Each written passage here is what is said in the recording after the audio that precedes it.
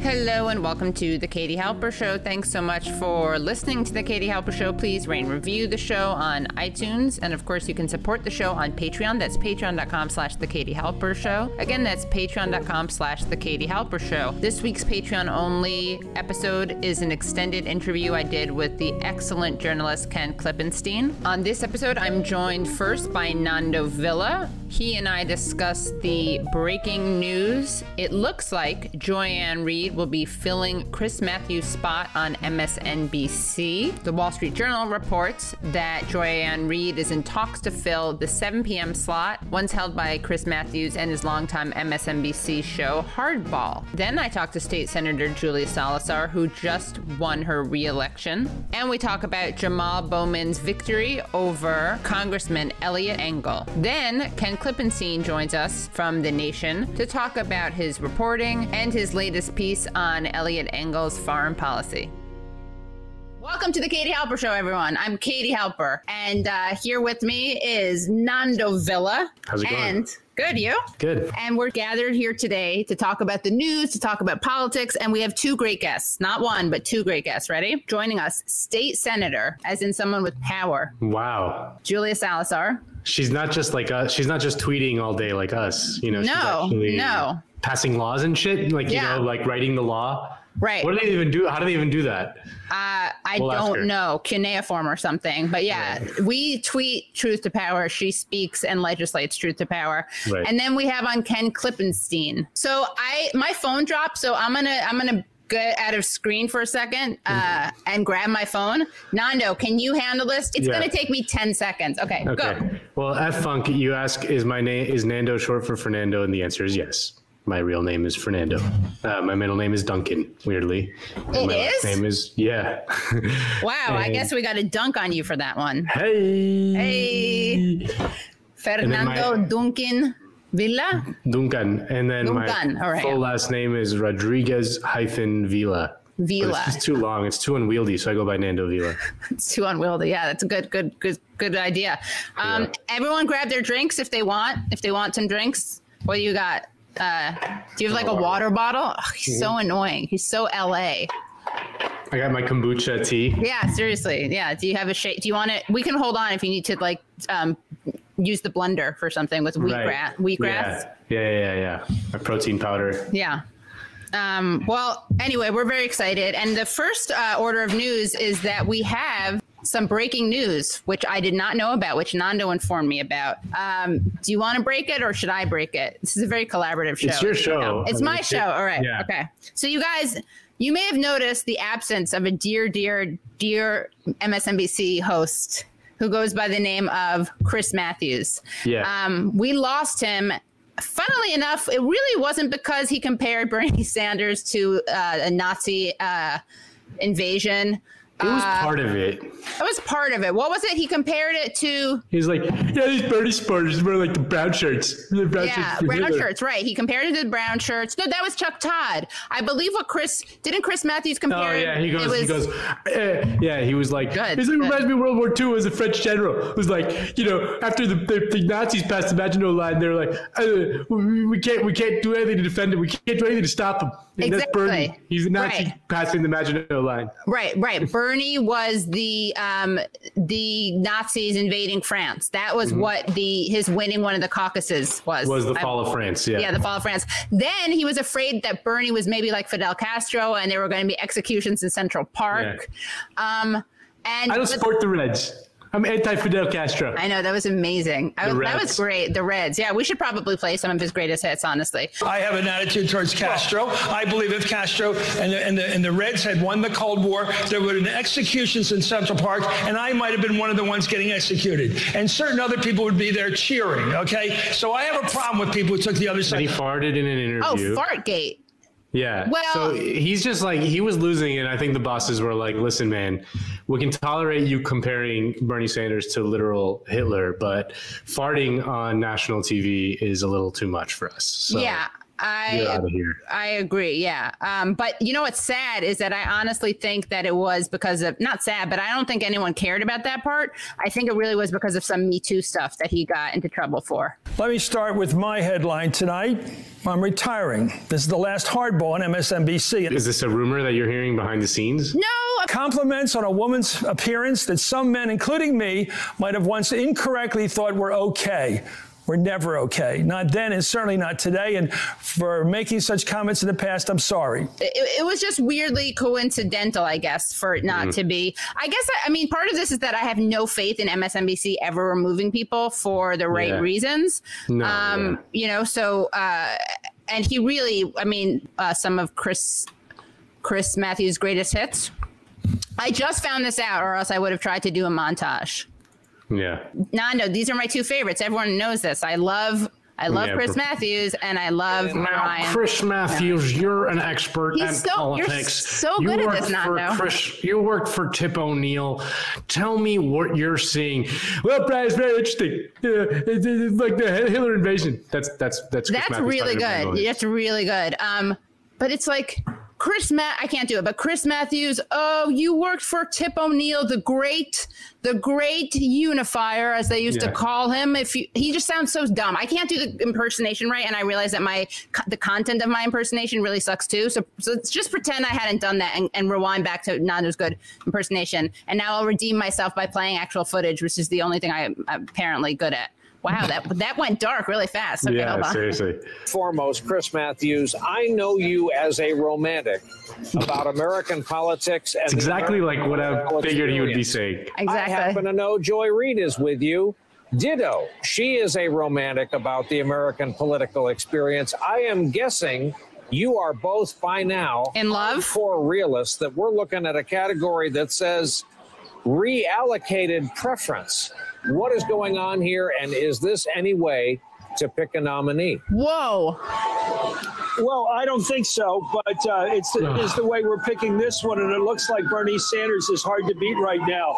I'm with Carville all the way in terms of the dangers of what lies ahead in November. I'm very much aware of them. They're sitting on so much Oppo research on Bernie, what he said in the past about world affairs, how far left he is. I'm not sure how far left he is, but they're going to make the most of that in terms of world politics. They're going to kill him.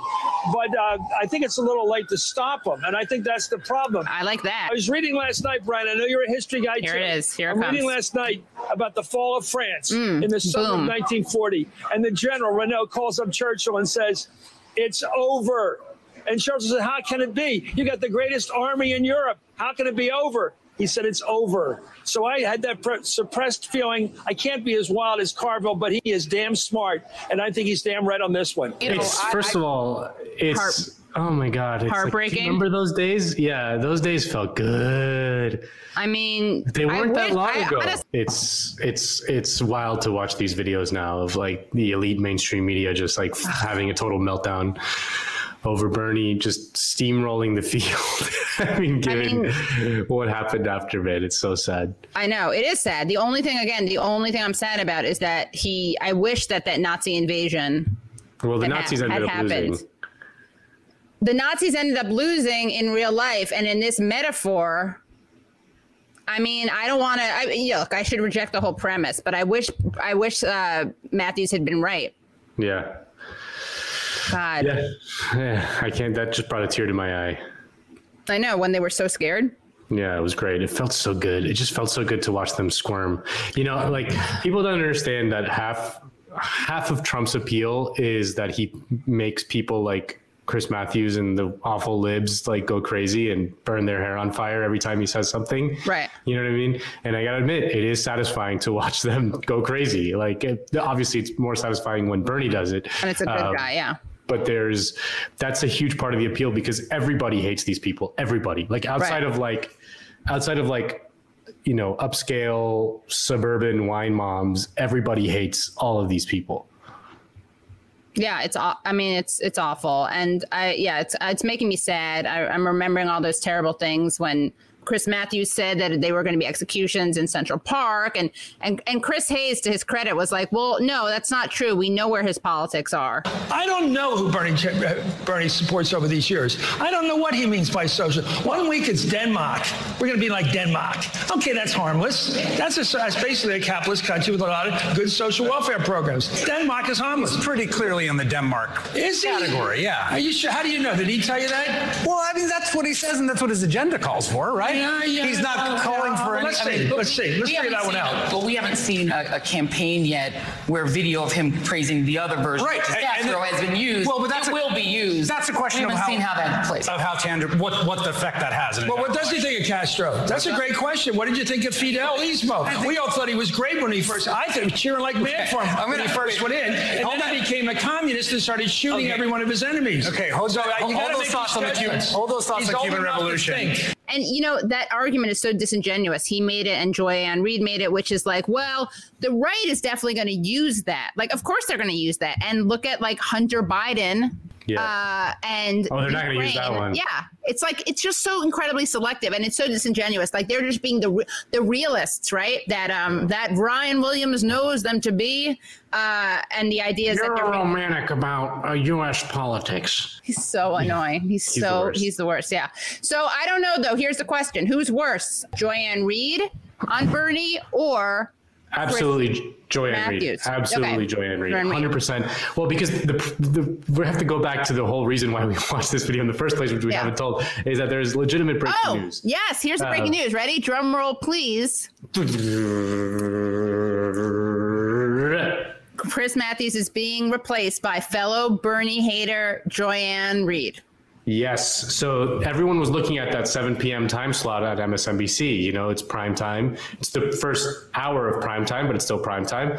And it was open. And now it's going to Joy-Ann Reid, who in any functioning society would have been expelled from any position of influence or power. I mean, as a journalist, to do what she did and then basically tweet through it, right? I mean, she famously, when she was young, as a blogger for the Miami Herald of all places, she wrote like some insanely homophobic things, which in and of itself is bad. But like, if she would have apologized and moved on, it was legitimately a different era. Like the early 2000s, that kind of thing was just out there a lot more. And I think we should allow for growth from people. And all that evolution. Stuff. It's that's how progress happens. People change, people learn, and all that stuff. We shouldn't like cancel her for something that she said when she was young. The problem was that she lied, said that she was hacked by the Ruskies, that those blog posts were not written by her, and it's just insane that she was able to get away with that. And then people were just like, "Yep, I believe it. Let's move on." You know, and now she's being rewarded. I mean, it's just I can't begin to describe like how rotten our supposed meritocracy is when you're a journalist and you're supposed to be pursuing the truth. That is your literal job, is to pursue the best version of the truth that you can get to and inform the millions of people who you have a platform for about the truth, and then to just blatantly lie about something like that. I mean, another one is Brian Williams, right? Who just straight up lied about being shot at while he was on a helicopter, and it was bullshit. And now he's back somehow. Although, you know what? He did get disciplined. Like he got fired and then rehired. He got fired. He was the nightly news anchor for NBC, and he was the most watched news anchor in America. And he got removed from that post and replaced with Lester Holt. But it's like a thing. It's like, you know, he got put in timeout and now he's back hosting a primetime show on MSNBC and hosts all their main political coverage. So boring.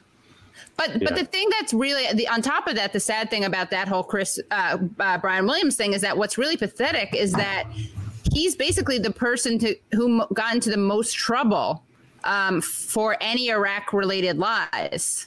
Right, like he's the only. I mean, I'm not it's because he got in trouble for stealing valor. You don't get in trouble for killing Iraqis. You get in trouble for stealing troop valor. Like you know, the troops are still sacred, even though like. So if Trump you lie and you pretend made fun of a dead troop's mom, and that should have ended that thing. But you can't steal valor and get away with it.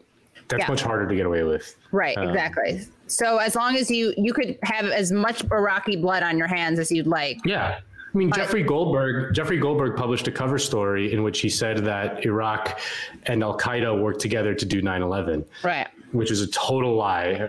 Iraq had nothing to do. Saddam Hussein had nothing to do with 9/11. And now he's the editor of The Atlantic, the most prestigious liberal magazine in America. Right. Which, by the way, came up with broken windows theory. They came up with that? The Atlantic was where that piece about broken windows theory was published first, was in The Atlantic. Oh. Now, I just want to play, because we referred to that, to Joy-Ann Reid. I mean, she's done so much. She's lied and pretended she had been hacked, which really is quite stunning. I mean, it is absolutely stunning. It's absolutely stunning. It contributes to the feeling of unreality that so much of us feel in 2020, right? Where like nothing. The feeling of unreality. The feeling of unreality that Joy-Ann Reid brings to the table is something that she's going to be delivering to you people at the 7:00 hour every night here on this network. So great. Thank you so much. Really. This is so good. I love it. One of my favorite Joy-Ann Reid appearances was when she let's just say she had a real expert on the show. She really went the full distance and decided. Body language. Yes. So let's look at this. Ready? Joy-Ann Reid, do that due diligence, show that professionalism for which we adore her so much. Scandals hurt you more when they seem plausible, right? I mean, Bernie Sanders does have a sort of physicality, you know, when he talks. Yes. By the way, I forgot to set this up. So this is after Pocahontas. What's her name? Warren. Pow Wow Chow Warren. Elizabeth Pow Wow Chow. Liz Holio Warren. Big structural Bailey. She basically treated her dog the way Sarah Palin treated her newborn. Which was exploited as a political prop, and kept him up way past his bedtime. What was his name? Trig. Yeah, Jesus Christ. Yeah. I wonder how Andrew Sullivan was obsessed with that story, like in a really creepy way. Yeah, he was like, Trig. Like Trig was like the biggest political prisoner in America. So he was he felt like it was got it. He was on the right. Palin. He was on the right side of history, but maybe he not hated Palin probably for misogyny. Right. Exactly. Yeah. Whoa, Nando, am I gonna have to cancel you? Probably. All right. It's okay. I think we should also announce who we want to cancel. Every show we should come up with 5 people. We'll take suggestions from guys. Yeah. If you want to super chat, if you want to pay us, we will take we'll cancel whoever you want. Yeah, we will cancel the highest bidders. We are mercenaries and we're willing to cancel whomever. I'll sell my cancel bullets. Yeah. To the highest bidder. I got 5 of them each show. Yeah. So basically I got to go back to this this clip. So this is when Pow Wow Chow recipe contributor, and that's a reference to when she lied and pretended she was Cherokee, and not just that, as if that's not bad enough, but she stole a recipe that was, I think, French, and contributed to a cookbook called Pow Wow Chow. And it was developed in the French and Indian War. Everyone knows that. Oh, really? No, I'm kidding. Oh, I'm so gullible. Like the ratio of my gullibility to my sarcasm is very, it's very bizarre. It's part of your charm there. I guess it is. Yeah. So here is Joy-Ann Reid and a body language expert, and they are trying to figure out if Bernie was lying or Elizabeth Warren was lying. Oh, wow. That's really hard. One of them has a real interesting, troubled relationship with the truth. The other one is so fucking honest that it's off-putting to some people. Like, show me where Bernie has lied or like said something. I mean, has anyone ever said that he's lied? No, they've never really caught him in a lie. Yeah, not like that. Maybe like Sally Albright did, because she's. Oh, we got to look at her tweets later. I love watching her lose her mind. Okay, you're right. That's trigger warning. Okay, so here's the clip. I just need to set it up. So basically, this is when Elizabeth Warren lied and said that Bernie Sanders had told her that a woman couldn't win, which obviously wasn't what happened. Clearly, I'm sure he was like, look, Trump's going to use whatever he can use. You know, he's a misogynist. He's going to use that. You know. Which is totally different, yeah. Which is totally different. I'm sure that's what he said. 1,000% the truth. 1,000% truth. I mean, I was waiting for her to say, like, Bernie told me I couldn't win because I'm a Native American. Here's the thing. He said I couldn't win because I'm too dumb because I'm a woman. Southern. She's not that Southern, though. She sometimes talks like that. Mama? Yeah. Mama. When she talks about like her, Native American past in Oklahoma, she talks like that. Yeah. You're right. I guess she does. Okay, so this is when she lied, basically, and Bernie Sanders, during the debate, they totally set him up. It was ridiculous. Bernie Sanders said, no, I didn't say that to her. I didn't tell her that a woman couldn't win. Senator Sanders. CNN reported yesterday and Senator Warren confirmed in a statement that in 2018, you told her that you did not believe that a woman could win the election. Why did you say that? Well, as a matter of fact, I didn't say it. And I don't want to waste a whole lot of time on this because this is what Donald Trump and maybe some of the media want. Anybody knows me, knows that it's incomprehensible that I would think that a woman could not be president of the United States. Go to YouTube today. There's some video of me 30 years ago talking about how a woman could become president of the United States. In 2015, I deferred, in fact, to Senator Warren. There was a movement to draft Senator Warren to run for president. And you know what? I stayed back. Senator Warren decided not to run, and I did run afterwards. Hillary Clinton won the popular vote by 3 million votes. How could anybody in a million years not believe that a woman could become president of the United States? And let me be very clear. If any of the women on this stage or any of the men on this stage win the nomination, I hope that's not the case. I hope it's me. But if they do, I will do everything in my power to make sure that they are elected in order to defeat the most dangerous president in the history of our country. So Senator Sanders, I do want to be clear here. You're saying that you never told Senator Warren that a woman could not win the election. That is correct. And then the debate one was like, okay, thank you. Senator Warren, what did you think? What did it feel like when Bernie Sanders said that to you? Senator Warren, what did you think when Senator Sanders told you a woman could not win the election? It was like unbelievable. So now Joy Ann Reid, because she's such a truth teller, whether it's lying about being hacked by Russians who went into the Wayback Machine somehow, and even though all tech experts say it's impossible, somehow I guess they are pretty devious. They hacked into it. Someone just tweeted at us that this is the longest setup ever. I mean, yeah, you're welcome, guys. You're welcome. In fact, someone better get on Super Chat and pledge some money. All right, Dragon Ball Z episode. All right, ready? I'm going to play it. All right. I hope you guys get it. Scandals hurt you more when they seem plausible, right? I mean, Bernie Sanders does have a sort of physicality, when he talks. There's a shaking your finger at Hillary Clinton, shaking your finger, shovey, weirdy. His physicality makes me think, he could have said, listen, I think in this environment a woman can't win. That doesn't seem like a crazy Well, first of all, I think Bernie's lying. We see him; he slouches forward anyway, Joy. But here he turtles. If you look at his eye level, where he normally answers questions, when he makes the denial, his whole shoulders come up like a little kid getting caught. His eye level is below his shoulders. This is trying to hide in plain sight.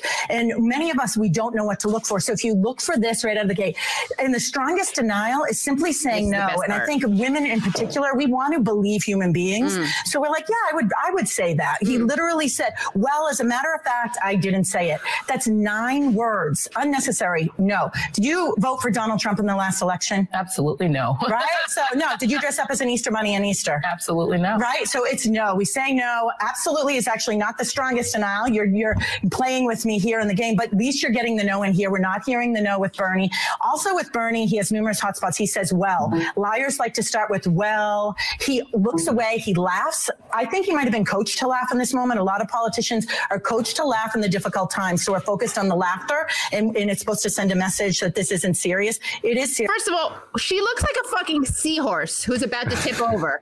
Why? Do you see that thing? And look how forward she is. That's not body shaming. There's nothing problematic about that.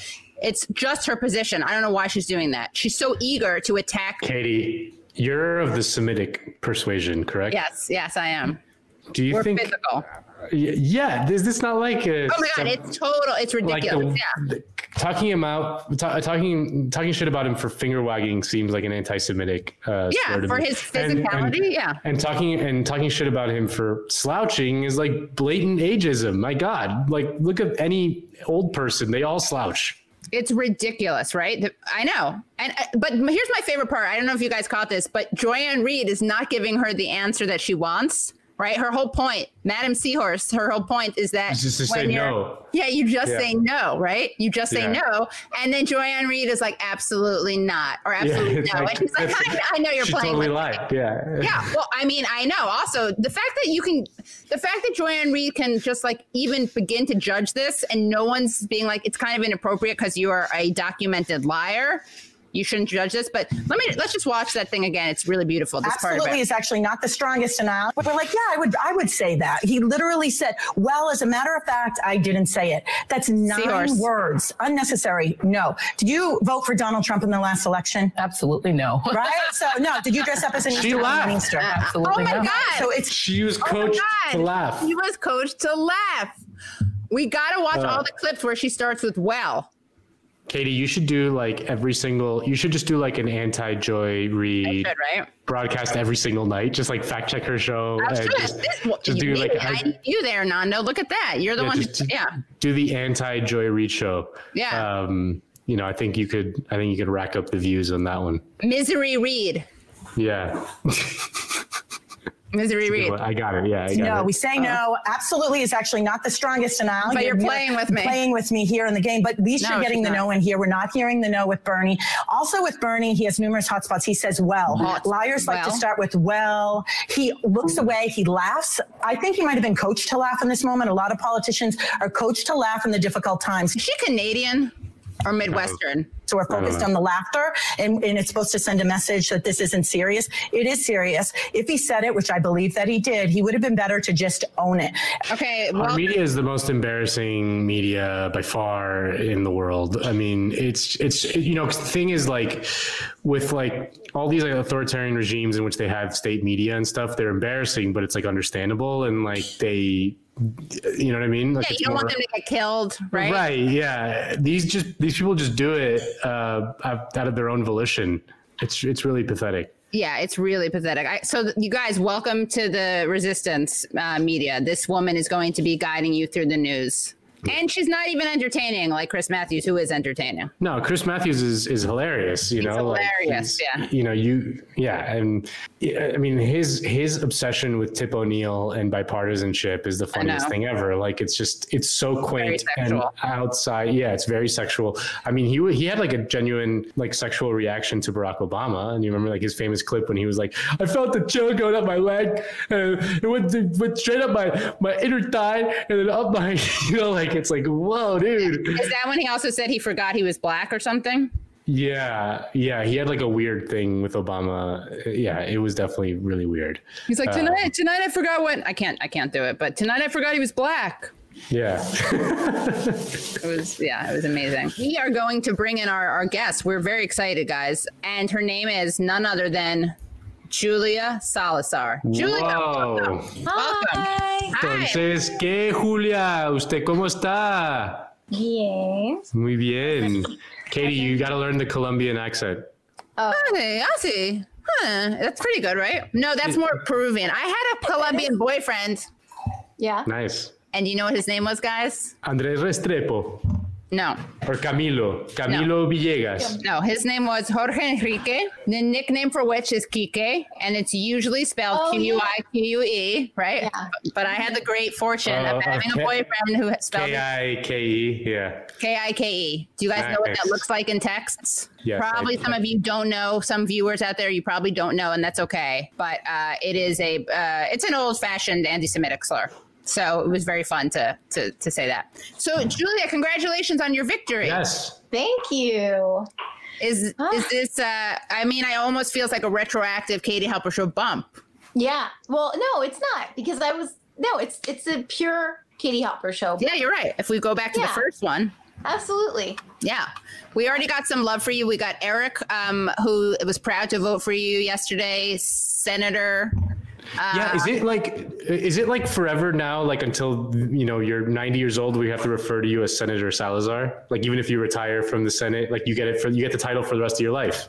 Well, I'll say this, I won't require that you call me Senator, but even Senator DeLon, I still call him Senator DeLon. I still call him Senator if I see him, and I defeated him. So Hell there yeah. you go. That should answer the question. Even someone who you made sure is no longer a senator, I don't think that they strip you of the title. You're just a former senator.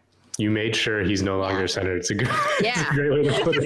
You should call him. Hi, I made sure you weren't a senator, Delon. How are you? Hello, former Senator Delon. Hi, guy I replaced. Yeah. Disrespectful. Yeah. So tell us about, again, congrats, and tell us about your election, and tell us about how this fits into the general, not the general election, but the broader election scene, as political scientists call it, I believe, the election scene, the broader election scene. But tonight, last night's primaries, Tuesday night's primaries.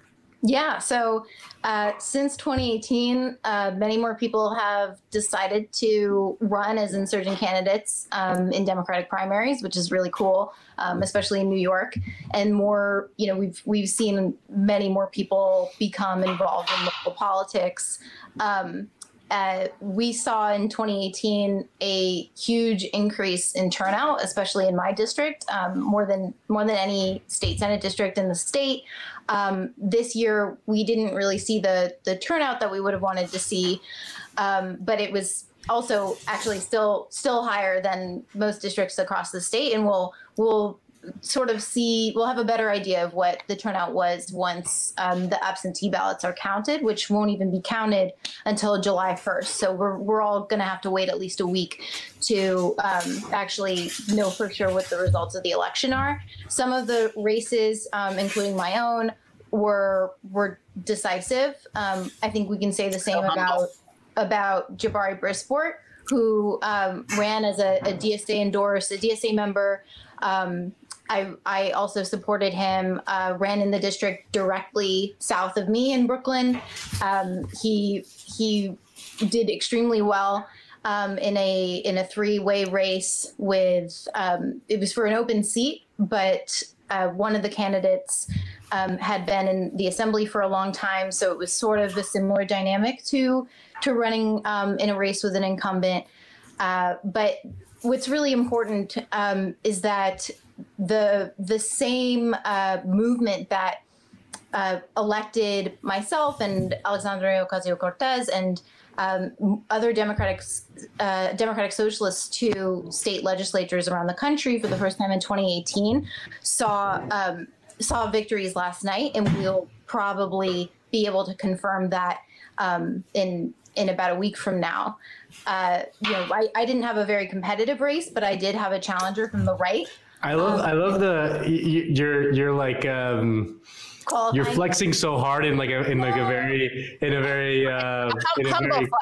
very humble way. Yeah. Well, I mean, for what it's worth, I think my race was less interesting than a lot of the other races, but I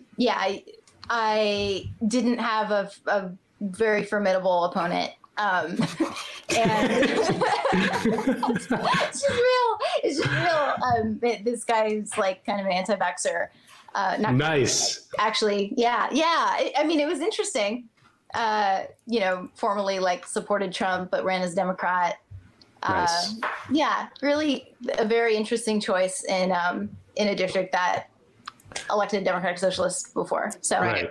Yeah. Especially like your first election was like a slugfest, like I'll never forget that. That is ingrained in my mind. I was like genuinely terrified of and now it must feel good to just go up against some loser anti-vaxxer who like probably believes in, I don't know, like, chemtrails or something. Right. Yeah. No, he believes in a lot of interesting things. I think, honestly, I think it would be nice to have a normal opponent, or someone. The best gig is to not have an opponent. Come on. Yeah, that's also true. But to not have an opponent that's like a vestige of the Vito Lopez political machine, which was the case in 2018 and this time around. But hopefully, I don't know. I'm hoping that people who really genuinely care about policy and public service will start running for office more as we're seeing, business as usual machine politics not win elections anymore. Yeah. Well, Julia, tell us about the other people who won. Then I want to talk to you more about your campaign and also what you've achieved as state senator, because you really have done a lot of really exciting things. So which races were you the most excited about besides your own? Which other victories were you excited about, and which non-victories were you disappointed about, but cautiously optimistic, because people lose a lot at the beginning until they, like St. Bernard lost a bunch of times at first. Yeah. St. Bernard.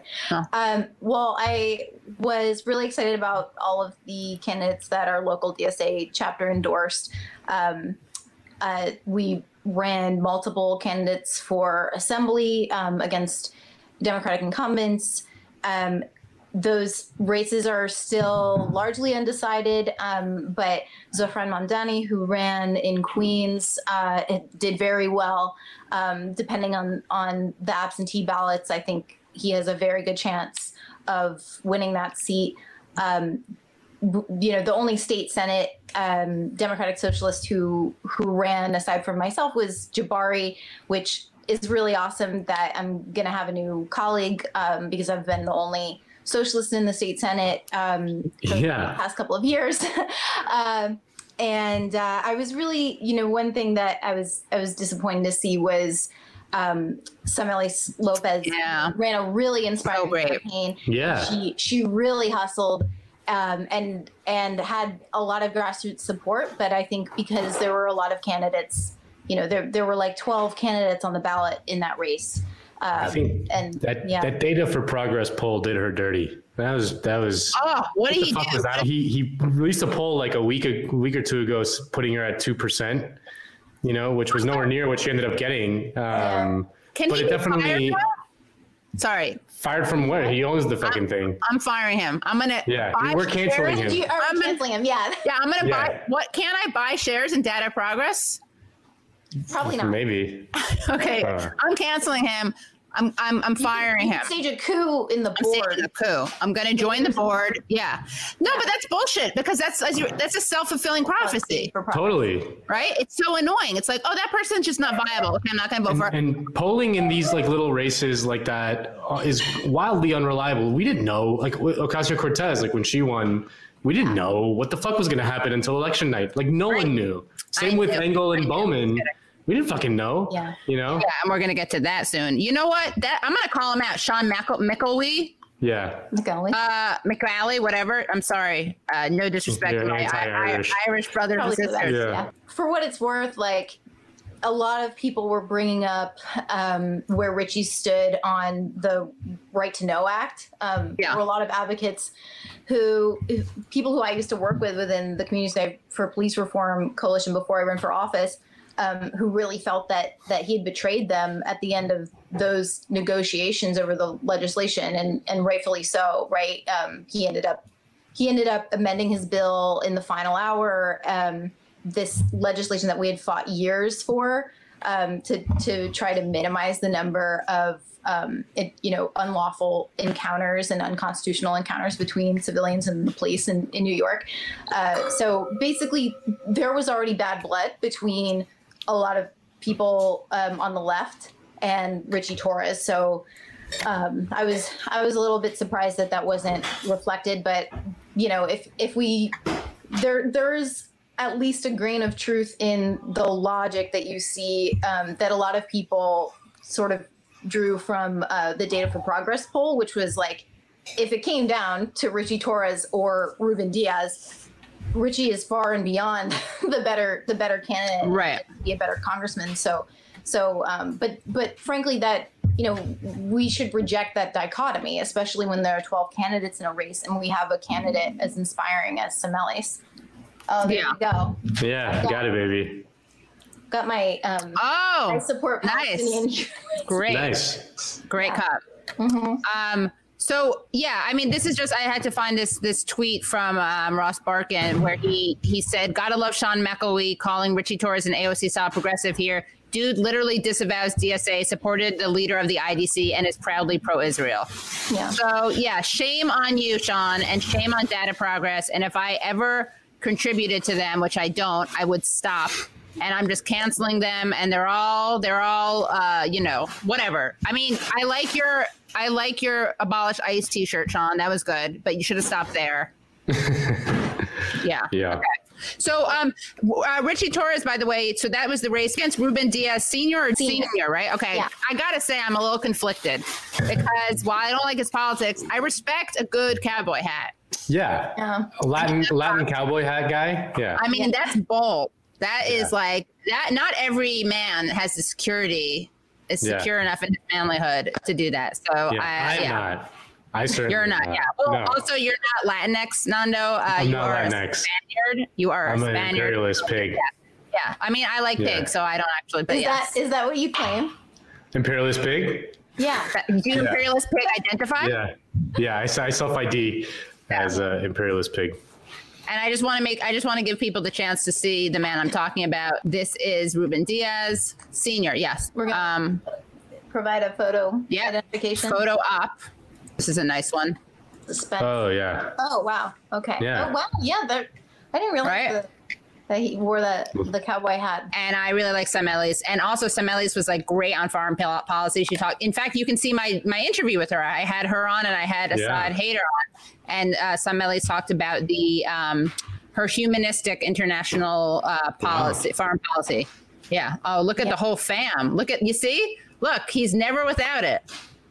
Yeah. His cowboy hat. And he also, that's a cute baby there though. He also drove around, Ted Cruz was being driven around the Bronx. That was Ruben Diaz who accompanied him. Oh yeah. Yeah. So shout out to Samelis. And as I told Samelis on the show, I mean, I think honestly, if the Katie Halper show hadn't been mitigated by Sean, I think she would have sailed through. Yeah. But which is another reason I absolutely am out to cancel Sean. In fact, why don't we have a hashtag? Katie helps cancel. We're gonna abolish data for progress. I'm gonna make a T-shirt that says that. Yeah, abolish DFP. Tell us please about the Bowman upset. That was amazing. Yeah. That was incredible.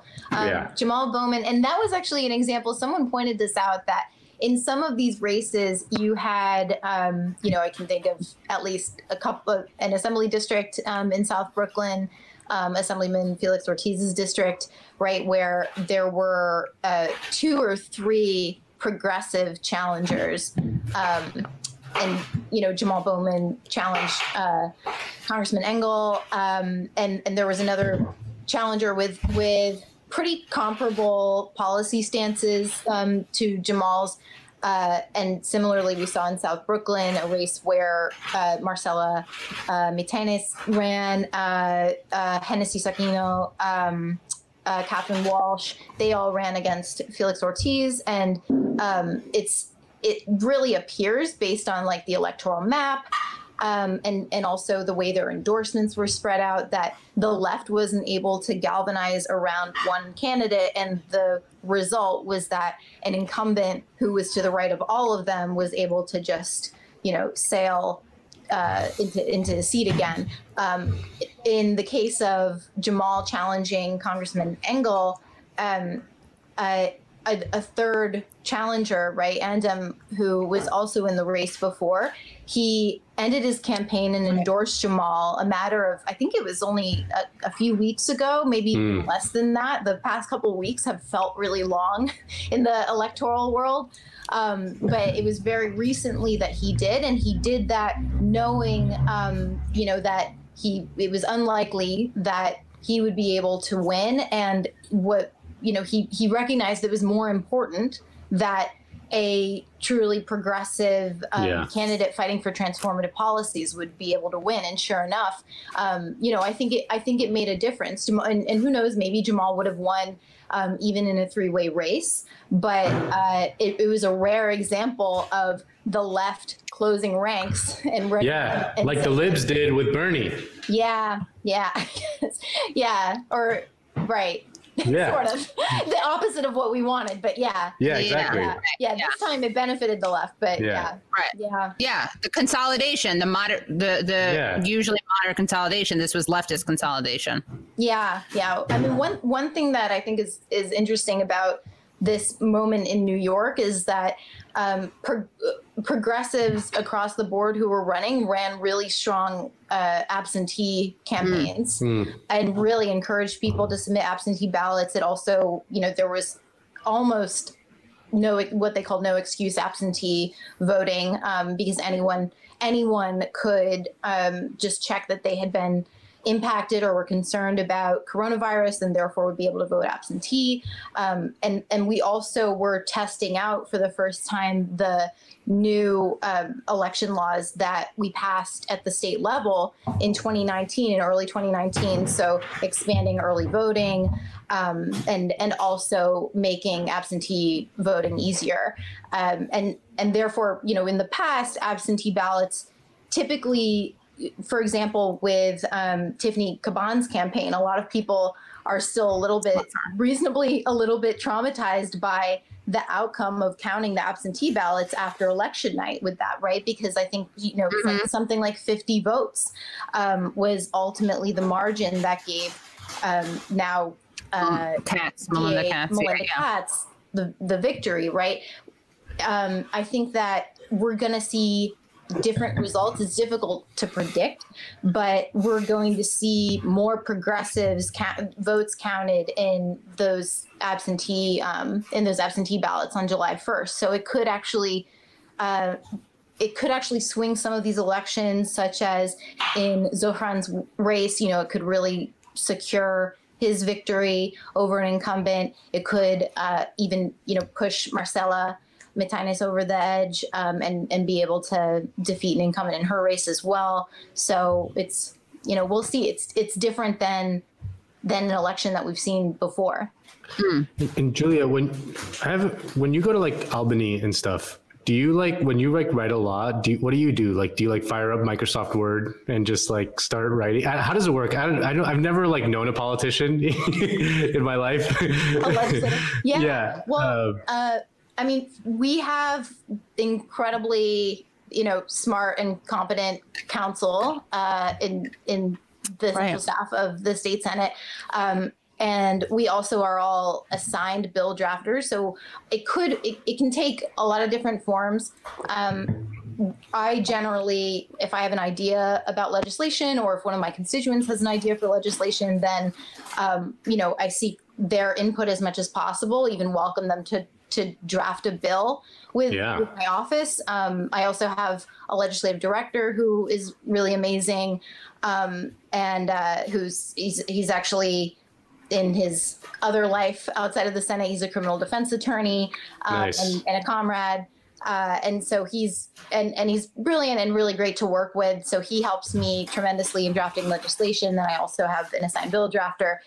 So it can mean it can look like me submitting a bill that's virtually in its final form, or I can just sort of throw something together, submit it to the bill drafter, and say can you make sure that this is constitutional, and poke holes in it and make sure that it's sound, and then they'll get us a bill draft. We'll say, okay, we're ready to submit it, and then it's a bill. Because I'm assuming these awful, corrupt, people who've been there forever, just hand a piece of paper to some real estate developer and is here, write the bill and I'll just submit it. So it's I've always, that's something I think about a lot. Hey, let's get into politics and get a leftist into politics or whatever. But then you have to actually do the thing. And it sounds so hard. And I think that's just a huge barrier for people to jump in.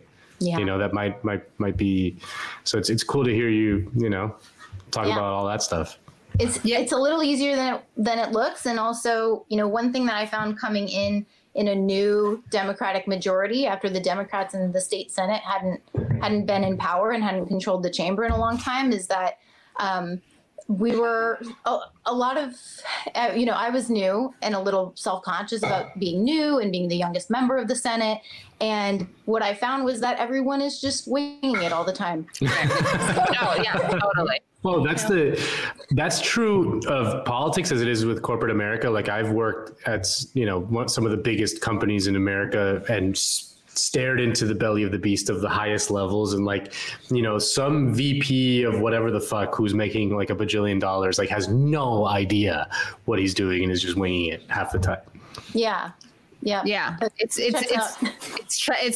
kind of like emboldening. It's depressing, but also ultimately maybe empowering, right? It is. You have to get rid of your imposter syndrome. I'm not talking about you personally. I'm talking about Nando. I personally do. It's fine. Yeah, Nando, you should be a coach, a lifestyle. I'm very good at this. You're very good at like women. I feel like you're good at. I'm good at women. You're good.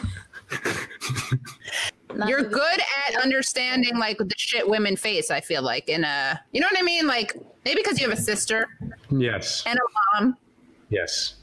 I think my sister might be watching. Shout out, Elisa. Hi, Lisa. How are you? We gotta have her on. Yeah. She's way cooler than me, to be honest. I mean, I'm reusing you I'm trying this. The whole plan. The whole idea here is, the Elisa plan. To increase her female viewership. I do, yeah. I need to, yeah. You guys look a lot alike. It's really cute. Oh, I see. Oh, another joke about Nana being good looking. All right, we got to have we have to have a drinking game where we drink every time someone says that. Someone being me or my guest. I know. This seems to be a Nando exploitation-free zone. No, it's okay. You must be really triggered by it, right? No, I'm okay. I can survive. I run my social media while I do this, by the way. I'll talk to anyone want to do that, let me know. Because I'm like trying to tweet out and Instagram out and it gets very distracting. I won't do that. Think of your mom and sister. Thank you, Ben Gordon. So, Julia, I wanted to know what you've been able to achieve as a state senator. And I mean, yeah, just let's start with that. Yeah. Well, I feel really fortunate to have come into the state senate at the moment that I did when. Oh, wait, sorry, Julia, can you raise your volume at all or come closer to the mic? Oh, yep. Listen to women. How's that? Yes. Actually, how is that? I don't know. Eric, how is that? Maybe more. I like the request implies I have some major like tech operation here where I'm like, let me just raise the senator 30%. I think that's okay. What do you guys think? Good? I can hear me. I can hear you. Yeah. Great. Way to undermine Julia. She can hear herself. So, I mean, I came into the state senate at a really fortunate moment when I was able to join the conference that then had control of the chamber. And if I had come in the minority, then naturally it would be very difficult for me to pass legislation. So coming into a Democratic controlled state Senate and Democratic controlled assembly with a Democratic governor made it easier for me to pass something like 25 bills in just a year and a half that I introduced. It's huge. Yeah, no, it's good. The first bill that I passed when I got into the state senate was something called the CCCA, the Comprehensive Contraception Care Act. It's kind of a tongue twister, but it expands access to contraception across the state of New York.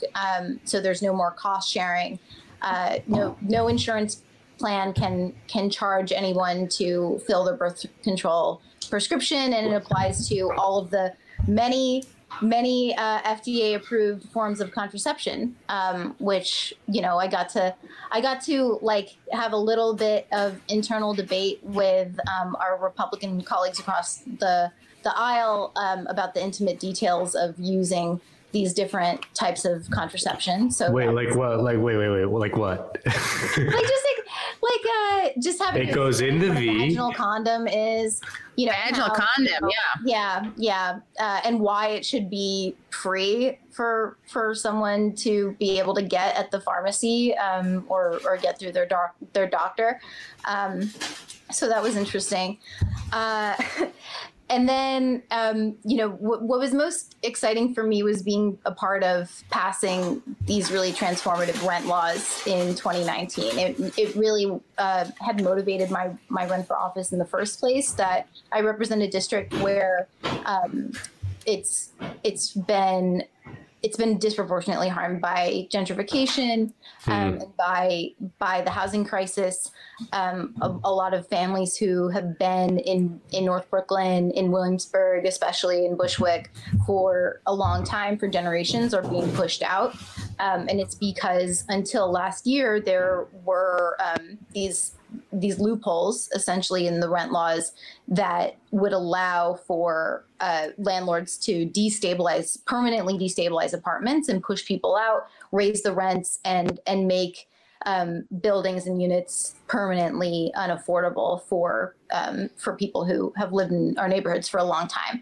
So I fought for this package of 9 bills, really led by, for the first time, this statewide coalition to finally,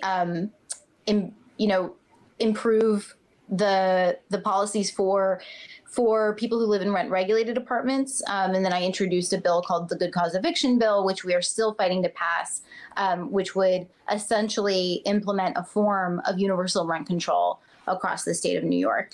But we've been gaining co-sponsors. We have a solid majority of co-sponsors in the Senate on the bill. So it's just a matter of continuing to fight to make sure that leadership brings the bill to the floor.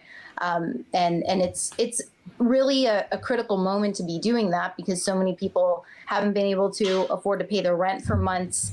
And what was already a crisis in our communities has really been exacerbated by the public health crisis. Yeah. Does that make you feel, I mean, it's very frightening. I'm not in New York City. I feel very distanced from it and very spoiled and like privileged. But I could see how this crisis would make you like scared of politics, but it could also make you realize how urgent they are. Have you faced or felt or experienced more frustration and despair and hopelessness, or more hope, I guess, or a combo? Yeah, definitely a combo. I have really been encouraged by people in our communities coming together and forming mutual aid networks to make up for, frankly, the failure of the federal government to provide enough assistance to New York right now. Amidst, on the one hand, it's absolutely devastating that we've lost almost 5,000 people in Brooklyn to the virus, and it's a lot of it has been in communities that I represent, like in East New York and Brownsville, Bushwick and Bed-Stuy.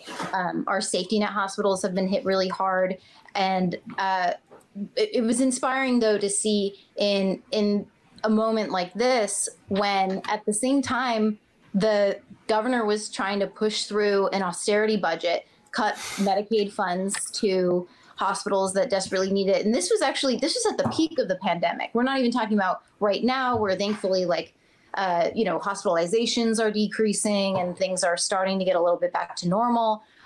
This was at the worst moment of the pandemic that he was proposing making millions, more than $1 billion actually across the state in Medicaid cuts, right? But we were able to fight back and really rapidly defeat that proposal in order to protect our community. So I've seen people come together to advocate for policy that's good for our communities, but also come together to feed families that are unable to feed themselves right now, and to provide PPE and hand sanitizer to combat the price gouging that was going on, right? So people's material needs are being met by the solidarity that we've been seeing in Brooklyn and across the city. So I think altogether, it's been inspiring to see people respond to it, and then also it is pretty shocking that even in really the worst public health crisis that I think we've seen in any of our lifetimes, it's not enough to motivate people, the very wealthy, entrenched politicians, compromised politicians, to to increase taxes on the rich, to do the things that we know we absolutely need to do in order to save people's lives. Like, it's not a matter of like personal preference, right? Yeah. So it's not ideology. So you're saying you're not a Cuomo sexual. No, not a colonosexual. Well, wow. Yeah, it's just it's really wild. Like I look at the economic numbers and I'm like, this is the biggest crisis in the history of capitalism. Yeah. At least in 100 years, maybe since capitalism came to be, and the sense that our politics and our elected officials and our ruling class is just pretending like it's not happening is just so disorienting. So to see people like you who are actually trying to do the best you can to like fix this incredibly severe crisis, both on a public health standpoint and as well as an economic standpoint, like how does that feel when you're like in Albany dealing with all these people who are just like, yeah, well, I don't know, well, maybe we should just reopen the bars? Yeah, I mean, for what it's worth, I have witnessed people who previously were, before this crisis, not particularly sympathetic to taxing the rich, not really sympathetic to our sort of class struggle politics, right? I've seen them in a very short period of time recognize that it's absolutely necessary. Like this crisis has, it's agitated people, essentially. It's made people choose which side they're on. The governor not included, right? But thankfully, the problem has not been my colleagues so much, right? And I'm seeing the electorate. I think the results of this election are demonstrating that people are ready to support these absolutely essential measures that would have if we had universal health care, there's no way that we would have lost nearly as many people in the United States as we did, right? And if we had a more equitable tax system, we wouldn't have to, in the middle of a pandemic, beg for our public hospitals to be funded, right? And have to call people in other states and other countries in order to just get the essential PPE for our hospitals, right? Which is something that I've had to do and that my colleagues have had to do. It's completely absurd. I remember, sort of coordinating it and talking to my mom about it. And I'm like, yeah, I had to order PPE from China today for like my local hospital. It's a real thing that a bunch of us have had to do because, and it's unfortunate, especially as a socialist who is at once telling everyone like, we want the government to be able to provide these basic goods, right? We want to take collective responsibility for this, and yet we're having to like look elsewhere, and not that that's what mutual aid is about, but rely on mutual aid networks in order to provide for people's material needs because the government is failing to. And that feels counterintuitive for me as a socialist, Right. Well, better mutual aid than charity, right? I guess so. I mean, better than proposals for some corporation to come in and yeah.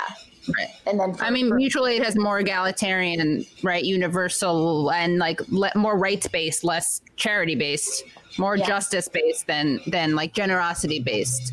Right. Framing. Not about philanthropy. Yeah. Right. We have another guest who I'm going to bring on in a couple of seconds. Let me just tell him we're ready. 1, 2. Should we bring him in? Let's bring him in. Let's bring him in. All right, we're going to bring in our guest. I'm going to say quick hello, and then we're going to give Julie a chance to respond to some of these things. Hi, Ken. Hey, guys. How's it going, everyone? Hear us? What up? Hi. We're very excited to have journalist Ken Klippenstein from The Nation. He's also at the Young Turks. He's been published in The Intercept, and based now at The Nation magazine. And really amazing investigative reporter and making very exciting news. I mean, this is a real game changer moment, making his Katie Halper Show debut. So put that on the top of your bio. Yeah. He's going to get hired in the New York Times before you know it. Yeah, exactly. Yeah. Welcome. Welcome, Ken. Hopefully my next job move isn't right in the middle of a global pandemic. I wouldn't recommend that. Yeah. Well, everything's online now. So And Julia Salazar, Ken Klippenstein. I don't know if you guys know each other online or IRL, but you online. Yeah. I know all you folks from the internet. Yeah. It's like we're all living in a Philip Dick novel where we get to see everyone's simulated selves. Yeah, this is an avatar. I don't look like this. It's like normal now. Yeah. I live in an age where it's totally normal to socialize this way. Yeah, to social distance, socialize. Yeah. Just want to give some shout outs. We have Elisa was indeed watching. Elisa, sorry, I never know it. I always mispronounce it.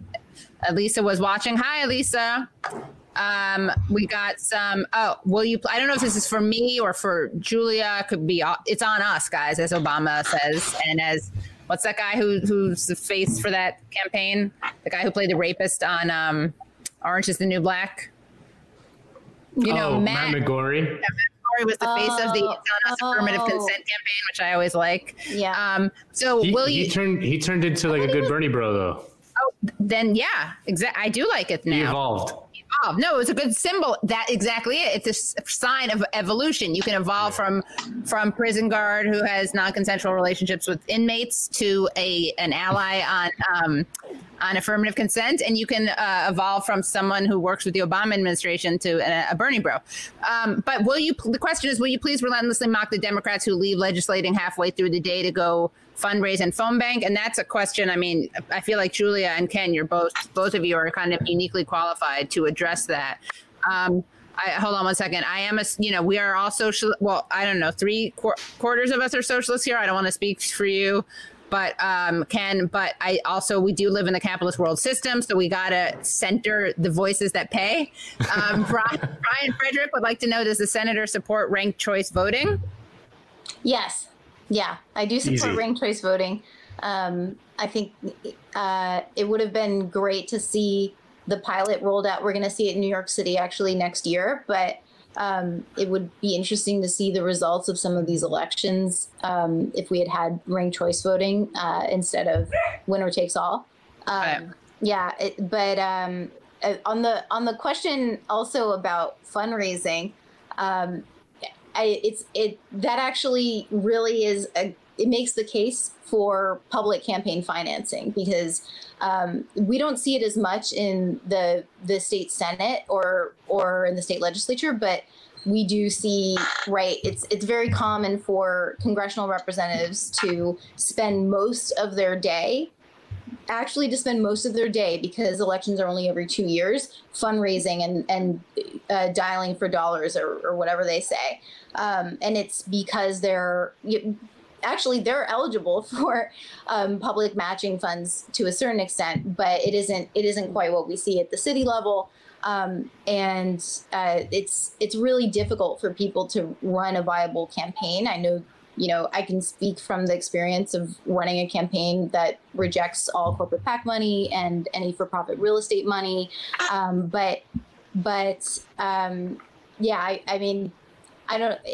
I think that it can be done. The fact that we are seeing more congressional representatives and more state representatives refusing to rely on huge donors and instead running truly grassroots campaigns is really, it's a good thing.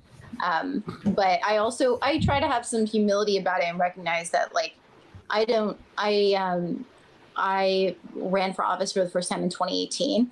And I know that there are people who are they need to adjust, but they're used to the way that things used to be, right? In this traditional way of dialing for dollars and sustaining their campaigns. And we need to demand better.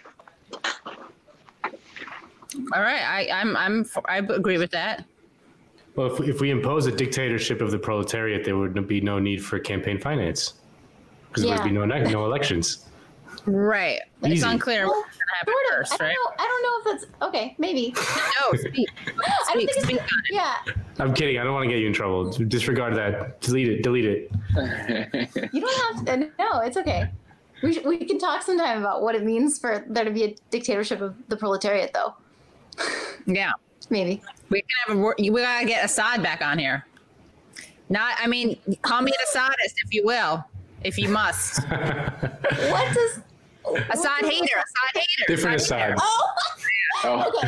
Different aside.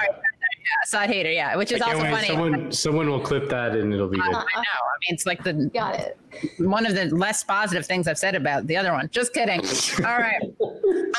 By the way, I don't know how to see my earlier chats. I'm trying to find someone who chatted earlier, and not only because of this, but they did pay. You see, this is all a demonstration of why we need socialism now, so that we can have more egalitarian YouTube chats. Julia, we want to give you the chance. If you have any, you can stay. We can drink all night. We can talk all night. You may have some work to do. Want to give you a chance to say goodbye powerfully. Whatever you want. You can sneak away. Whatever you want to do. But you have been with us for a while. We're really grateful. Yeah. Well, thank you. Thanks for having me. Yeah, of course. And come back. Pleasure. Yeah. I feel like a Katie Halper show veteran. Yeah, you are. Of course. Yeah, we had you on. I interviewed you for Teen Vogue. That was fun. Yeah. Yes. Oh yeah. Last last question. Okay. I'm about to. Okay, last question though. Does the senator have tips for my dog re-fireworks? Oh no, I'm so sorry. Well, I guess it kind of depends if you have like a place where you can sequester your dog, and if you have the time to just spend consoling them. I don't really have tips. I have a puppy who I would go get him, but there's only 2 rooms in my apartment, and in the other room there are 4 people. So wow, thank you for sharing yourself. They don't live anywhere. Right. So I have a puppy who's only 5 months old. And he thankfully is not afraid of fireworks. He doesn't love them, but he doesn't get anxiety about them. But he does get anxiety about some things because he's extremely attached, because he's like a quarantine puppy. Oh. You know? So I think the only advice I have is that they make these like calming treats. I'm going to tell you to give your dog drugs. Oh, good. They do. Yeah. They make calming these, like treats. calming. It's called Vicodin. No, it's called no, it's like right? valerian root, actually. Oh, valerian root, nice. Is probably what's like melatonin, maybe. But anyway, they have these treats that are safe for dogs, and it mellows them out a little bit if they have anxiety. All right, I'll give some to Bodhi. Yeah, try it. I'll show some photos of you and Bodhi. Yeah, later on. The drugs with your dog. Yeah, dogs like to dabble. They do. Just like humans do. All right, thank you so much, Julia. See ya. Bye. Bye. That was State Senator Julia Salazar. And Steve Slesher, I want you to know that I see you. Even though you don't pay for comments, I see you. And good on you for being a social worker. I mean, I'll see you more if you pay $1 or $2, but no, I'm just kidding. Okay, so Ken, thank you so much for joining us. Ken is an amazing investigative journalist, again, at The Nation, and he's written some amazing pieces. I go over the top, but you are a very, very good journalist. And so it's not over the top. You have a recent piece about Eliot Engel that I would love for you to talk about. Fresh off the press, hot off the presses. You posted it, you filed it, Tuesday, I believe. And then a piece before that on Antifa, which is very exciting. So let's start with the bigger threat of those, which is, of course, Eliot Engel. And I do want to announce, guys, that I tweeted a couple days ago that people really needed to vote for Bowman for many reasons, including the fact that if and when he won, I would be able to write a headline called White Hawk Down. And you all helped make that happen. So without any further ado, and I'm going to open up your article, please tell us about this great piece that you wrote about Engel. Yeah, I think you captured pretty well White Hawk Down. He had tried to sort of rebrand in the last couple of years. It would be misleading to call him a sort of right-wing Democrat with respect to domestic policy, at least. So, for example, he embraced Medicare for All, which I think is a testament to how effectively that has been advanced within the Congressional Progressive Caucus. But when you look at his foreign policy, it's quite a different story. He's pretty well known for being a major recipient, perhaps the top recipient within the House of pro-Israel PAC funds. And as a matter of fact, during this primary, the Republican group actually funneled money through a Democratic pro-Israel group to Engel, and that was first reported by The Intercept. I thought that was pretty illustrative of his time in Congress. because I started looking through, just his record, and I was astonished by, the number of times he found common cause with not just Republican figures, but even Trump administration folks. So, for example, during the Obama administration, he was pretty widely criticized for opposing the Iran deal until, of course, it passed, at which point when Trump won, then he rebranded and said, well, actually, maybe we want the Iran deal after all, now that a Republican is advancing it. But when it was Obama in the White House, he actually gave a joint press conference with Mike Pence, who, of course, at the time was a congressperson, and he joined him to condemn and oppose any UN investigation into the Israeli commando raid of the Gaza flotilla that came to Gaza to try to provide them with humanitarian aid. Ended up killing something like 8 or 9 activists. And not only did he oppose, it's not like there was an investigation and he disagreed with the results. He didn't want there to be a UN investigation. And, his statement for why was pretty much identical to Pence's and the Republicans generally, which is that, looking into Israel is of its nature illegitimate, because we have to be they have this term, strategic partnership. Right. You are talking about a country that, has an ugly human rights record. Right.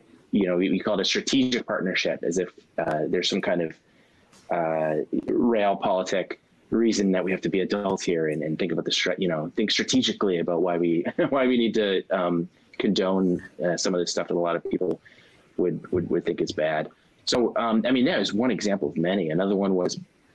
Can I ask you something quickly before we go on with that? Is it with Israel though? Is it framed as a strategic partnership? Isn't Israel kind of like the bestie of the United States, like the government? Politicians are always calling Israel special friend, special relationship. Do they actually use the term strategic partnership for Israel, or is that reserved for people we're not quite as openly amorous with? Well, that's an interesting question because that's changing, and I think this election shows exactly how it's changing. When you look at the demographic characteristics of the Democratic Party, younger folks of all ethnic backgrounds are a lot more skeptical of what we do in terms of military aid for Israel than Democratic voters in the past have been. So I think you are going to see a shift away from and towards the rhetoric that we used to describe, our say arms exports and coordination with Saudi Arabia, for instance, which itself has become increasingly entwined and working with, Saudi Arabia, the UAE, Qatar, so on and so forth, working with Israel now, increasingly becoming less and less distinct with respect to their foreign policy. So I think we're going to see a lot of the same language we used to describe, these theocratic, frankly, dictatorships. Right. I think the language is going to start to reflect that a lot more. Mike Pence's suit is incredible in that picture. Let me see. That's the Obama suit. It's like Obama suit. But Obama, at least it fit better. Like Mike, look at those sleeves. Like, is that his older brother's? That's like his older brother's suit. A hand-me-down. It looks terrible. That's the 3 7-year-olds in the trench coat suit. Yeah. Yes. Yeah. His head is kind of behind. It's like those old dog pictures where they would put the dog's head and try to make it look like he's like playing tennis or something. Yeah. Totally. Dog shit. That out for him? Yeah, it looks terrible. Well, it's something about being a Republican. You can't have anything that fits, which is why Eliot Engel's suit doesn't fit either, I think. Oh, yeah, you're right. Yeah, it gets away. Peter King looks just so Peter Kingian. I mean, God bless him. He kind of looks like Leland Palmer for any Twin Peaks fans out there. Yeah, yeah, he does. He kind of looks like a Yenta, like a 60-something-year-old Jewish woman. Yeah, that too. You know what I mean? Like, Shout out to Chris Shea of The Nation for picking that photo, by the way. Oh, yeah, thank you, Chris Shea. Yeah, it illustrates so great. Exactly what. Yeah, that's Engel is just voting. Not just so a lot of people know him for his positions in the Middle East and Israel, but in Latin America it's bad as well. Yeah. And the coup in Bolivia. He was quick to move on to the next government, and they love to frame it as, oh, we need to embrace democracy and have a new election. And it's like, well, but we just had an election. Like, it's not really a legitimate one if you just decide to ignore the previous one and hold a new one, And so that was sort of his strategy with that. But it's very interesting to see. people like AOC come in and condemn these things. And, you know, I've seen people be critical of AOC's foreign policy, and she's certainly more staid than she could be, but she is saying things to the frustration of a lot of the party in the center that causes a lot of headaches for them to have to explain why they're not also, you know, condemning these coups. Right. So it is creating an interesting contrast, I think.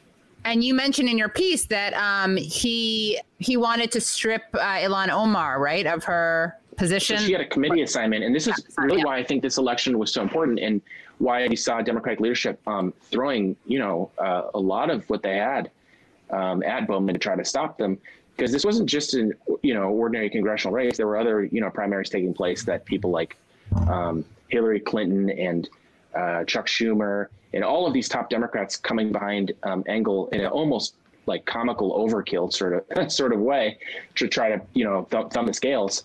They're not just doing that because it's any race. They're doing it because he's chair of the Foreign Affairs Committee. And, you know, I cover a lot of sort of foreign policy, national security type stuff. And something that, you know, folks might not know is that Foreign Affairs Committee, they get read into and are given classified briefings all the time that the rest of the public does not get. And that's a huge mechanism of oversight that we have for a lot of this classified information. If you look at the way the laws in our system is constructed, it's really one of the only ways we have for the public to learn about what sorts of classified things are going on. So if they lose a chairmanship like this from someone who is very, you know, gets a lot of money from military contractors and the like, no matter who they replace him with, and they're going to try to replace him with a really bad centrist, I don't dispute that. It's going to be hard to find one who has the exact same type of politics, quite as reactionary as him. And so when Congress gets these briefings, they can come to a reporter like me, they can leak these classified things to us, and it's actually illegal. It's sort of in debate, but it's basically illegal for them to do so. That's really important. When you have, to give you an example, we have you mentioned Ilhan Omar. So if you get the right people on these committees, you end up getting people that, you know, were involved in war crimes grilled, as you saw her do with Eliot Abrams, which is really a historic moment. I can't think of a time when someone that powerful had to face not just questions about were you competent in how you carried out X horrible military policy, but it was fundamentally wrong and immoral. I don't know that I've ever seen anything like that before. It was really startling. So they try really hard to lock down these committee assignments because they don't want it to go, because you see what happens when you've got people with relatively progressive politics that have these seats. Ken, I have a question. How, you're a very good investigative reporter. How do you get these national security ghouls to talk to you? Good question. What's interesting is they actually appreciate that I have, unconventional politics. I think they get sick of the kind of center lib kind of thing. And there's a whole lot more going on than whatever the, Mueller investigation or the Ukraine investigation now. They have concerns above and beyond a lot of that. And in my experience, a lot of them, they've talked to folks from the Times and they're not interested in what they have to say. So I have a very different, when I was younger and coming into this, I thought, how am I going to do this? Because I don't really believe a lot of what, and to my surprise, it's been sort of a, not at all what I expected. There's actually a lot of people that need someone to go, because these guys, if you have a security clearance, you can't be, they actually get polygraphed about who they talk to. So they can't be public facing at all. They need a dissent channel in the media to air out their concerns. And if it's all just this kind of, New York Times, Maggie Haberman kind of stuff, there's serious limits on what they're going to be able to get through, So to me, I'm more like, I have more stuff than I have time to go through. And I didn't expect it to be this way at all. And, I'll say, a lot of I think people would be surprised how many of my sources are conservative. I'm not saying, all of them are, or I'm not commenting generally because I don't want to get anyone in trouble, but I think folks would be surprised how many people just don't feel represented by sort of liberal consensus that exists in the mainstream media. And they're happy to talk to someone just outside of that, whether that's the left or whatever it is, Come here, you crazy commie. I got to tell you something. Yeah. But you're that's kind of how they talk to me. Yeah. Also, like if you can own the libs for them. Yeah. That's it, yeah. True, right. Because they have their own. I mean, there is such a dearth because there are far right people that they can talk to. but they don't have any report. They're very little to the left of the sort of consensus. You know what I mean? Like it's really limited. Yeah, which of course people will try to attack. Like people use what you just said as a way to try to delegitimize you, as opposed to realizing the truth, which is that like the liberal media is so bad that there are so few places. And again, that doesn't mean you embrace Trump. And look, this is so obvious. I don't know why we have to keep explaining this or debating this, but like there have always been overlaps, political overlaps with people with whom we disagree. That's nothing new. But have you experienced this more because with Trump as president? Like, has that been that kind of trend you're talking about been? Absolutely. Yeah, because and how 100%. Much of that is? Well, that's the other thing is that this job, not to wax poetic, but it's like almost been a kind of spiritual thing for me to see that there are people who profess to have certain views, and a lot of that's pretty superficial. And in fact, they'll stick their neck out and take risks and do stuff that and end up doing things that might be more in accord with what I would consider, sort of anti-authority, maybe socialist, however you want to call it. Yeah. And maybe they describe themselves as conservative, but that's sort of a cultural affiliation rather than really what I would call, like how they live their lives. So I actually have a lot of people that, like, on paper, I would think, oh, this guy's ridiculous, or, maybe they even say some dumb stuff. But, I have people that have, told and give me stuff they could get in serious trouble for. And to me that, that speaks to kind of integrity that I don't think is sort of captured by, and I think that you see a lot of possibility because there's a whole lot of people that are left out of this sort of boring consensus that I was describing before. I think that stuff is a lot less popular than people realize. And even if someone calls themselves, conservative or liberal, I don't know. A lot of times that I find that to be pretty skin deep. Yeah. It's just like what team they're on, really, not so much like their even aside from leaking or whistleblowing, I'll even talk to them sometimes about like healthcare stuff, and they'll actually be like pretty open to things. It's kind of like they just hadn't heard a lot of it, and these are, I see, like, intelligence community people are generally, a lot of them have pretty decent degrees. You would think that they'd be pretty indoctrinated, frankly, and there's a lot more openness. I think just because the system is falling apart, there's no legitimacy. They see day to day how absurd everything is. And in a way that is scary because, we don't know what's going to replace the systems that are collapsing. But at least for someone like me as a reporter, and I would imagine politically more generally, that's a big opportunity for people that have something else to say. And that's certainly, I found that to be sort of fruitful in terms of people's willingness to work with me. And how did you get into journalism? I mean, I feel a little guilty because there's so much politics to be talking about. But I am curious about your story personally. Oh, gosh. It was really Occupy Wall Street because I graduated right like in the middle of the crash after college, and I never expected to be rich or anything, but I had kind of hoped I would have like an okay job, and I was unemployed for like, I don't know, like 2 or 3. I mean, I worked at a restaurant for a couple of years, and like, and once the economy kind of recovered, I really forgot about how awful that was. We lost him right when he was getting to the good part. Oh, here you are. Okay, great. He's back. We lost you. Sorry about that. Yeah, so you want to capture the darkness and despair, so when it's all black screen, yeah. Yeah, exactly. The light comes through. The light starts shining through, and then it's like the before-after pictures on Instagram. It's like, here's the new me. But so after several years of that, it was really. I mean, I was always, I think I always had kind of unorthodox political views, but it made it real to experience unemployment, and it's not just about like necessarily bills. It's like you're not really included in the society. Do you know what I mean? Like, you're not really given a place. How to describe it? Like, in feudalism, as bad as it was, everyone had a sort of place. There were no unemployed people in feudalism. Right. Everyone had that life. Everyone was taken care of. Yeah. Right. And it's like beyond just the food you get from that, it's like you have a identity. Do you know what I mean? Like, it's really hard to have an identity when you're unemployed, or at least it was for me. Yeah.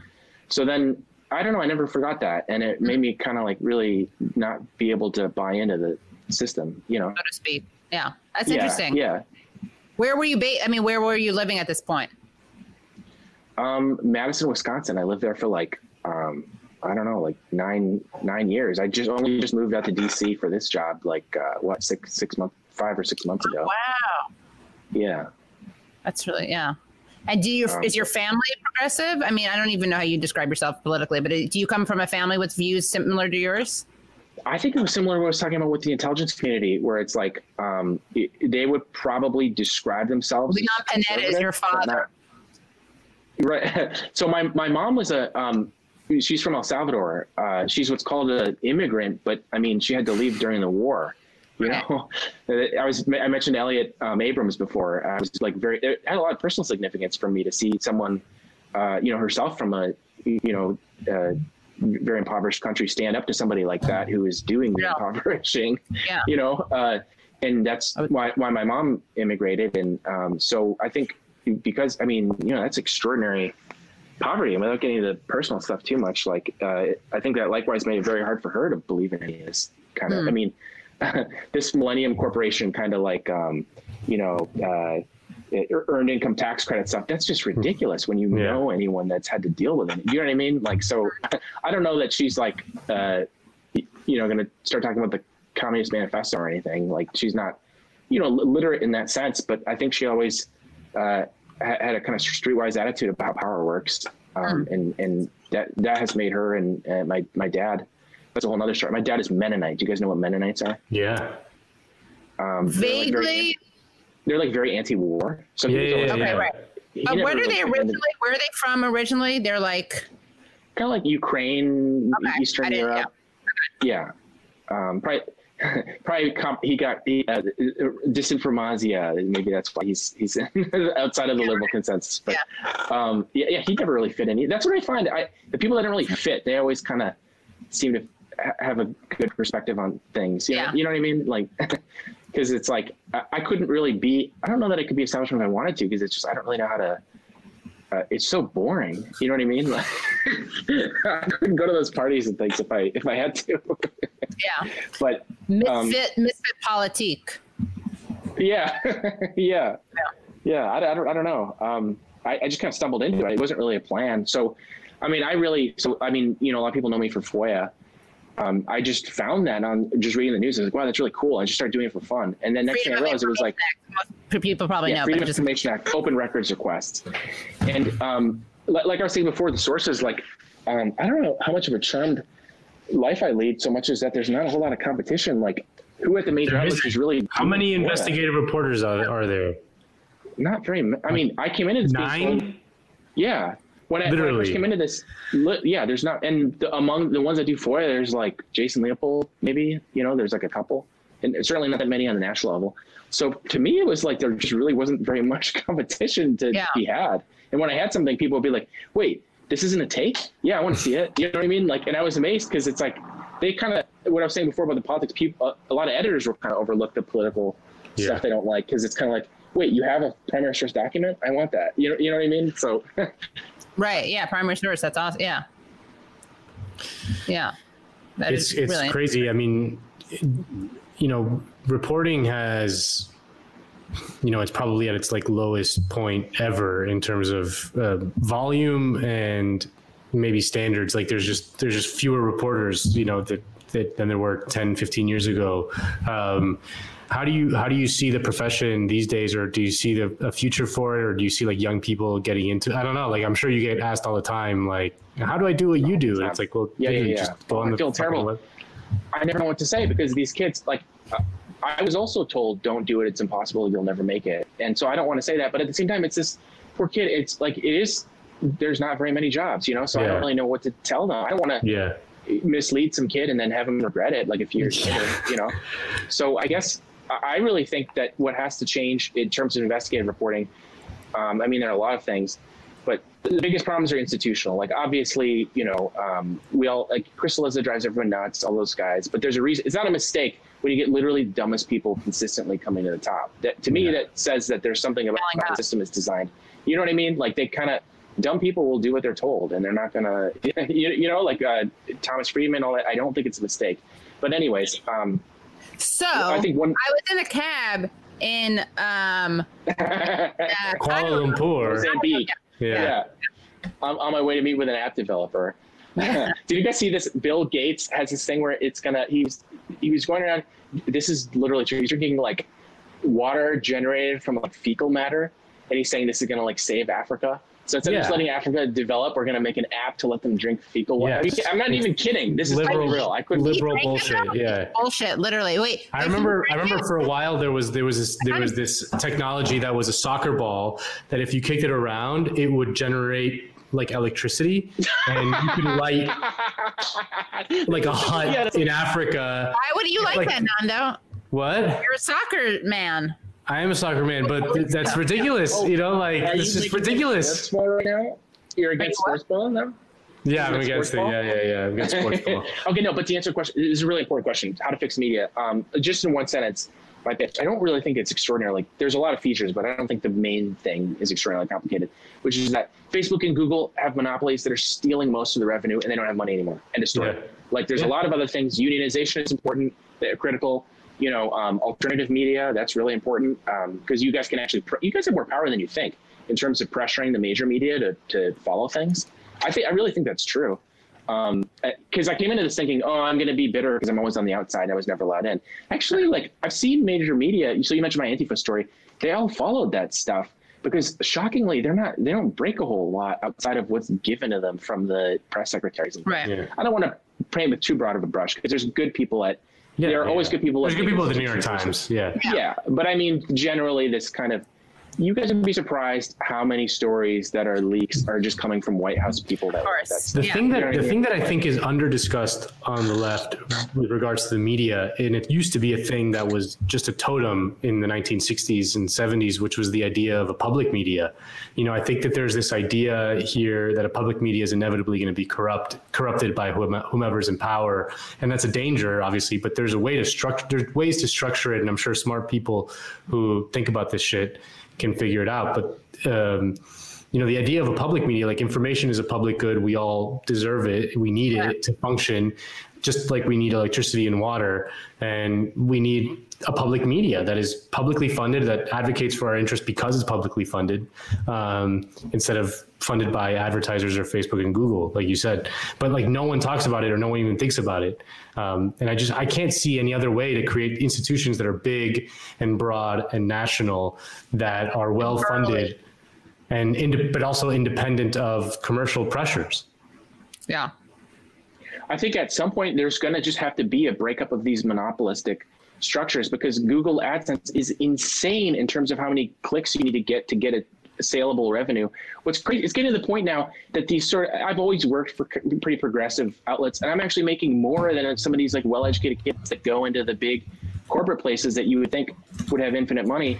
And, you know, many of them do have a lot of resources, but you would be surprised how tight of margins they're running, because, you know, when Facebook and Google take their cut, what's left is a system where you can have, you know, 100,000 clicks, and that generates maybe a couple $100. And that's it's crazy. The amount of power they have is absolutely extraordinary. Yeah. You know, like, so completely aside from the, when I was at Fusion, I did a video for Facebook that got like, I want to say like 50 million views or something preposterous like that. And I was like, oh shit. And then I asked like the boss was like, did that like make any money for like what, for the company? Or like, we made $600. And I was like, just the cost to make this was not even close. And this is like our most watched video ever. And I'm like, how is this going to work?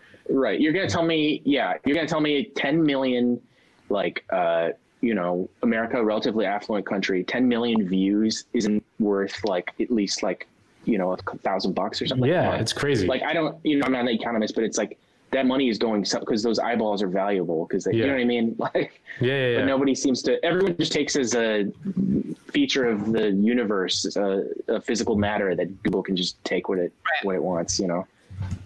Yeah. And also people always assume that like, you know, public media or state media, et cetera, they're inherently corrupt or oppressive, but corporate media somehow has no is independent and free. And it's like, no. Yeah. Nando, I know you have to get off because you had told me your schedule earlier. I have a very busy schedule. But Ken, I would love to keep chatting if you have more time. No, that's fine. It's nice meeting you, Nando. I followed you for a while, so it's cool to chat. Yeah. Yeah, we'll see you another one. Bye, Nando. Thanks for coming on. See you next week. Bye. Bye. So yeah, any questions? There's already some questions that I just want to give people the chance to listen. There's one. Thoughts on how the Never Trumpers, Lincoln Project crew, et cetera, will fold into a Biden administration, merge into an even worse Republican Party, et cetera? I mean, they will try to do that, but I hope that what this primary showed us is that there is still pressure. Please join our Patreon, which is patreon.com/The Katie Halper Show. Again, that's patreon.com/The Katie Halper Show, to hear the rest of my interview with Ken Klippenstein. And it gets even more interesting. And we talk about neo-Nazis and why that's not a bigger story right now. Thanks again so much for listening to The Katie Halper Show.